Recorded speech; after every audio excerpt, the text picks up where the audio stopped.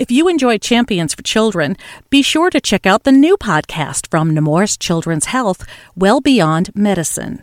Subscribe today wherever you get your podcasts or at nemourswellbeyond.org to continue hearing the stories of anything and everything related to the 80% of child health impacts that occur outside the doctor's office.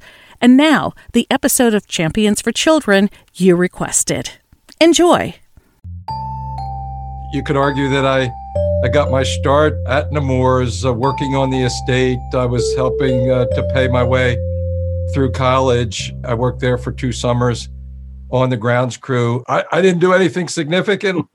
The worst experience that summer was I ran over a hornet's nest with my lawnmower and needed some critical health care from the hospital there at the time. Hi, everyone, and welcome to the Nemours Champions for Children COVID-19 podcast for February 4th, 2021. I'm Carol Vassar, and that was John Carney sharing his personal Nemours story from when he was an associate doing summer work on the grounds of the Nemours estate in Wilmington in the mid-1970s. Since that time, the Delaware native graduated college, Dartmouth, and moved into the world of politics, serving as a commissioner in Newcastle County, an aide to then Senator, now President, Joe Biden, as the lone congressman from the first state, and as lieutenant governor. Today, he is the 74th governor of the state of Delaware and joins us to talk all things COVID-19, the state's response, the vaccine rollout, the effect of the pandemic on healthcare and other frontline workers, and what pandemic-related issues keep him up at night as year 1 of the pandemic comes to a close. Host Dr. Jay Greenspan is joined this week by Nemours Chief Wellness Officer Dr. Maureen Leffler, who begins today's conversation with Governor John Carney. It's really nice to meet you, Governor. Thanks so much for joining us. It's really an honor. So my role is at the organization is that of Chief Wellness Officer, and I do a lot of worrying. My job is to promote the well-being of our associates. And so what we've learned nationally, internationally throughout the past year is the incredible impact that this pandemic has had on frontline workers in terms of just fatigue, anxiety, stress, fear. And we've seen really poor outcomes for some healthcare providers across the board in terms of anxiety, depression, and even suicide.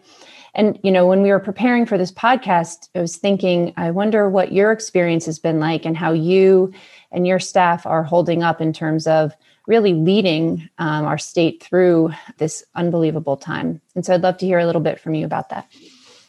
Yeah, so this is a really important and difficult problem, as you know, and particularly, it's been stressful for us, but I worry, if you will, about those frontline workers that you talked about.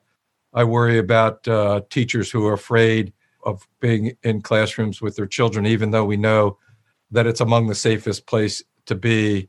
I worry about family members who can't see their dying parents, can't visit their elderly grandparents and parents who are in nursing homes. I worry about all the stress and the trauma that so many of those frontline workers and just normal citizens are experiencing. I try to keep focused on the decisions that we have to make, and they're not decisions that I make individually as suggested by your comments, and I appreciate those. It's really a process, one that's very uniquely Delaware in my view, and that is of getting people the expertise on the phone or in the room. Obviously with COVID, it's more on the Zoom or on the phone, and just sorting out the best advice, the best science, the best logistical advice, the best operational advice, and calling on all our partners to do their share. I worry about the stress that their frontline workers are experiencing. And, I was on the phone just before we got together this afternoon talking to a legislator who was worried about those effects and trying to balance those off with the shutdown orders and the protective mitigation efforts that we've put in place as part of the state of emergency. And it really is trying to strike that right balance, right? Because treating the patient, you could kill the patient, right? And then that's whether it's the economy, whether it's the workers in the economy or what. And so striking that balance between protective measures shutdowns, quarantines, all of that. And the balance between having some amount of our economy moving, people circulating safely, I think is important in reducing and lowering and addressing the stress that we're all under. I do see more and more indicators of compliance and people settling in, whether it's wearing a mask, keeping distant, being careful when circulating. Certainly people let their guard down. Just the number of tests that we're doing. We don't require people to test. Our goal was to do 80,000 a month. When we went into he had this outbreak after Thanksgiving and the December holidays and the New Year, where our cases spiked up, we were testing 200,000 a month. But it hasn't really slowed down, just a little bit. That tells me that people are engaged. That tells me that people are focused and they're concerned, and that things like that and the vaccine coming provide some level of comfort with respect to the kind of stress you're talking about. But it's a big, big concern, particularly when we know that the things that we're doing to protect people could hurt their psyche from that point of view. Well, you sound like you'd be equipped to be, it sounds like you are a worrier in chief also. I appreciate that, everything you just shared. How are you managing all of that? That's a lot. Well, for me, there's a flip side to this. I've had more dinners with my wife over the last 10 months than over the last 10 years. And that's not an exaggeration. My normal schedule is 5 to 7 days a week, events at night. I'm not home with my wife having dinner. I am home with my wife every night almost for dinner. That's an incredible change. So that is helpful. Physical activity, exercise is the way I've always gotten my wife bought me last Christmas a membership to Porky Oliver's. And through the spring, I didn't have anything to do at night. So by 5, 6 o'clock, I was out on the golf course, hitting the ball around, getting that fresh air, getting the walk in. I borrowed a stationary bike from one of my staff members who wasn't using it. That's how I manage stress, making sure I get a workout every day or walk around. I walk on the golf course and hit the ball not very well. That's actually not a stress reducer for me. But that's how I've been able to manage fresh air and dinner with my wife. The vaccine has been a ray of hope, but I want to move a little bit to that. I saw today that the state's actually done very well compared to national benchmarks in terms of rolling out the vaccine. Any surprises that you've seen in our ability to do that? I think the biggest problem, the biggest challenge is we haven't gotten consistent advice or direction from the federal level. We don't get enough vaccine. That's not necessarily something they can control, right? That's a production problem in the private sector. I would hope that we'd be able to get better predictability, though, from week to week. Up until just last week, we wouldn't know until the Wednesday or Thursday of the week before what our supply was for the next week. Really hard to put in place a vaccination system with that little lead time. Now the new administration is giving us a guarantee of some amount over a 3-week period of time. And that amount is greater. Initially, more than half, 60% or more of the doses we received went to the hospitals for their frontline workers, which was a great help. They were a little slow in processing it, right? For some understandable reason. They were a little hesitant, not all, in vaccinating their folks over the holidays for fear that they would be sick for a day or two and not able to come to work. By the same token, the employees were a little hesitant to get vaccinated because they were afraid of being down for a day or two during the celebrations over the holidays. So that moved slower than we expected. Our tracker was showing we had received a lot of doses, hadn't administered. That's a PR problem, right? And people were getting nervous. We were hearing from the White House team, they wanted to see more throughput. They wanted to push that out. And they were going to make future allocations dependent on our performance in the past. So I probably too aggressively pushed our people to move those vaccines into people's arms because I didn't want to lose an allocation in the future. In doing so, we pushed out some of the second doses under the theory that more people with a first dose and 70% protection was better than fewer people with 90% protection, but you had a whole group of people, particularly 65 and older, who were vulnerable, who weren't being vaccinated. So we made that decision. We've kind of had to back off a little bit on that because the federal government's, with the new administration, they pulled back and said, no, CDC says 42 days, but we're still going with FDA's 21 and 28. But the biggest challenge is that our normal mechanisms for vaccine distribution, pharmacies, primary care, hospitals to a lesser extent, bigger extent for this project, but not on a normal flu basis, we're not achieving the equity objectives that is really important for us. This is a public good. It's provided by the companies, purchased by the federal government, distributed to the states. We have an obligation, a responsibility to make sure the distribution is equitable, meaning that it's available to all populations, rich, poor, black, brown, whatever. And that's been a challenge because our less educated, more vulnerable populations, as we've moved into so-called 1Bs, 65 and older, are more difficult to reach. That's our number one challenge right now. We've developed a system of partners that I believe will be, on a performance-based perspective, a challenge to getting that kind of distribution that's necessary. So just to give you an idea, first of all, it'd be easy if our state wasn't as diverse as it is, because people would register and we'd send them to our partners and they would get the result of that. West Virginia and Alaska have done the best in terms of distribution. They only have 5% minority populations.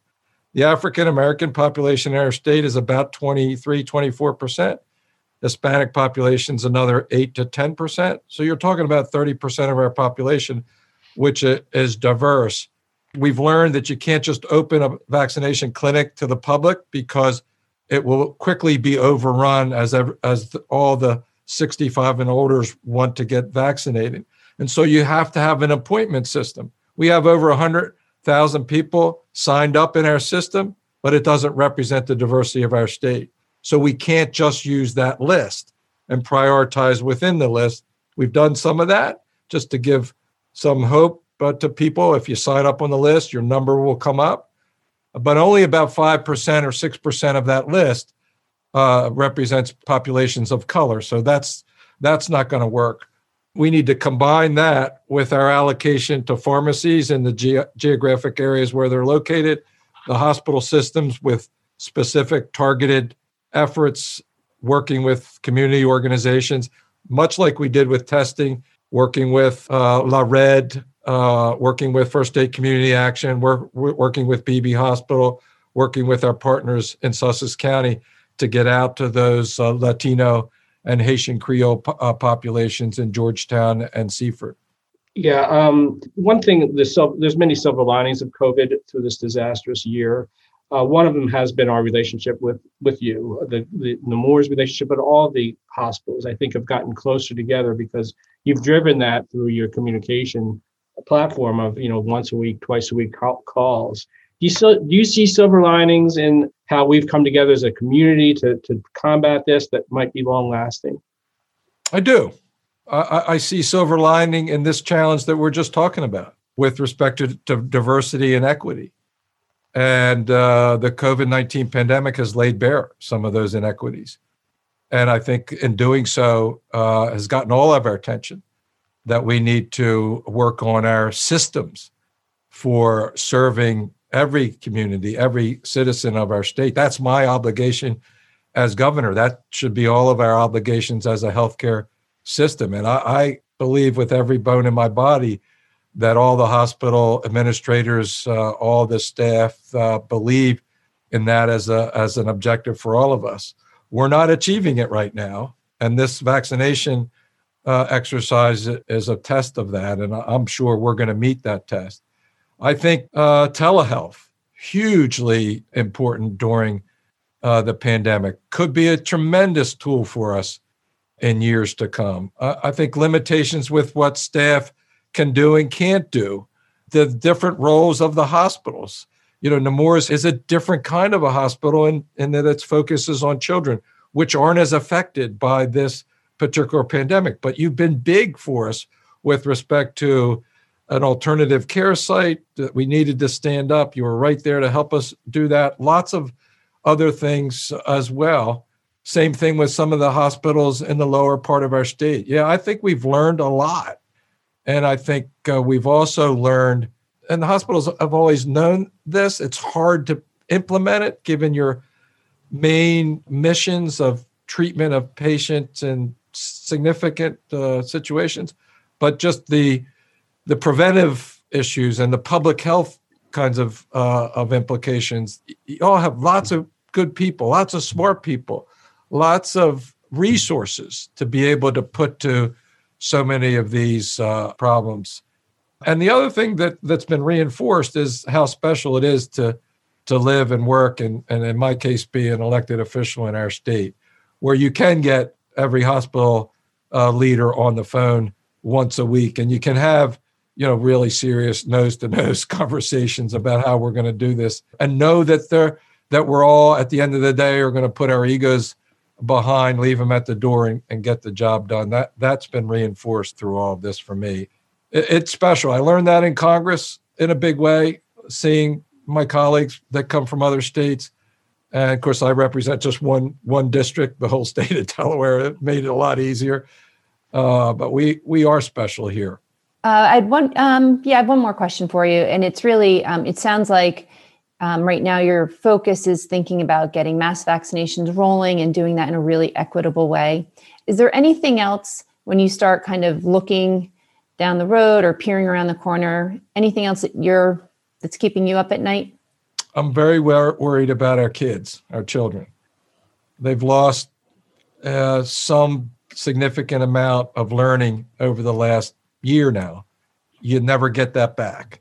It's a focus of mine in terms of, my job at some time often is to push our people to assess what kind of progress wasn't made by children at various grades. Where are we with third grade reading, which is proficiency, which is a goal of ours anyway, and what can we do to address those shortfalls?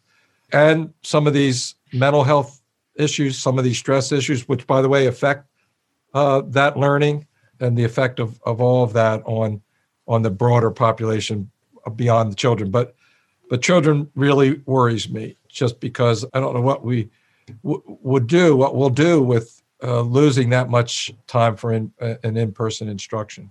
As a parent, I appreciate hearing that that's on your mind as well. And I believe our associates will be really grateful to know that our leadership is worried about things that we are also. And from my pediatric perspective, I do lean back on the experience and knowledge that our kids are really pretty resilient. They really are. So I've seen them recover. I know we can get them there again. And I agree with you 100%. The kids are way more adaptable than we give them credit for. And here's a perfect example. So the biggest debates and concerns that we had throughout were decisions to close the schools down in the spring, reopen them in the fall, and then kind of close them down again when we experienced, the surge around the holidays. And back when we were reopening them, obviously the number one recommendation is everybody's got to be masked up. Well, we heard from all these adults how the children weren't going to wear masks. They weren't going to do this. And I can remember driving down the street on my way into work one day, and a school bus drives by. And I looked over at the school bus, every kid, and there's very little supervision in a school bus, but all these children had their masks on. And then I go in to visit the schools. The kids are fine with masks. It's the adults that have the problems with adaptation.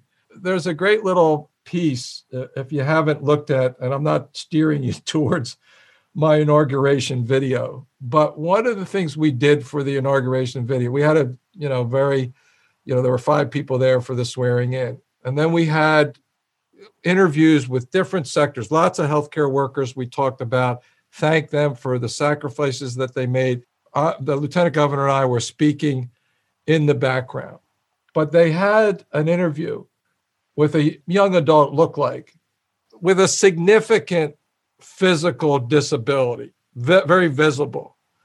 And he said something like, those of us with disabilities have been learning how to adapt to life like it's what we do. The pandemic has just meant that all the rest of you have had to adapt to a different way. You have to look at it. It is just right on point and couldn't have been said any better by somebody who understands what it takes to adapt. Well, Governor, this has been fantastic. And on behalf of Carol and Mo and myself, we really appreciate your time. Any final words of advice you want to end this with? Well, this is my last term as governor. I might need a job after this. Whether I have experience cutting grass over there on the... I know how to work all the way around the gardens, the sunken garden and going all the way out. So, I don't know whether Eddie Ball I know is long gone, but somebody over there must remember that this guy has some experience cutting grass. Governor, before we end this conversation, is there anything that you would like to say to the associates at Nemours? Well, first of all, I would want to thank all the associates of Nemours and your families for everything that you've been doing really over the last year. In a public pandemic that none of us have ever seen in our lifetime and that we haven't experienced in this country in over 100 years. Healthcare workers, hospital workers across our state, first responders, so many people have come up big in an incredible way, pitched in every way that those of us in leadership positions have asked and just done incredible work. I, for one, know the work that you've done, and I'm incredibly grateful on behalf of the people of the great state of Delaware. John Carney is the governor of the state of Delaware. Many thanks to Governor Carney for joining Dr. Greenspan and Dr. Leffler on today's podcast. Next week, Dr. Mark Hudak from the University of Central Florida joins us to talk about COVID-19 in mothers and infants. Do join us. The Nemours Champions for Children podcast is created for Nemours associates, past, present, and future, as well as the public at large. It's available on Nemoursnet and the Nemours Now app, as well as Pandora, Apple Podcasts, Amazon Music, Google Podcasts, Radio.com, Stitcher, Spotify, and your favorite smart speaker. It's free for streaming and download. Please subscribe and share it with your fellow associates. Thanks as always to our production team, Dr. Maureen Leffler, Dr. Jay Greenspan, Sandra Herman, Cheryl Munn, Deborah Griffin, and Peter Adebi. Special thanks today to Jonathan Starkey, Deputy Chief of Staff for Communications in the Office of Governor John Carney, for all of his help. Our music is courtesy of Blue Dot Sessions in Fall River, Massachusetts. On behalf of Governor John Carney, Dr. Mo Leffler, and Dr. Jay Greenspan, I'm Carol Vassar. Thanks for listening to this COVID-19 episode of the Nemours Champions for Children podcast. Until next time, please stay safe, stay well, and thank you for all you do for the children we serve.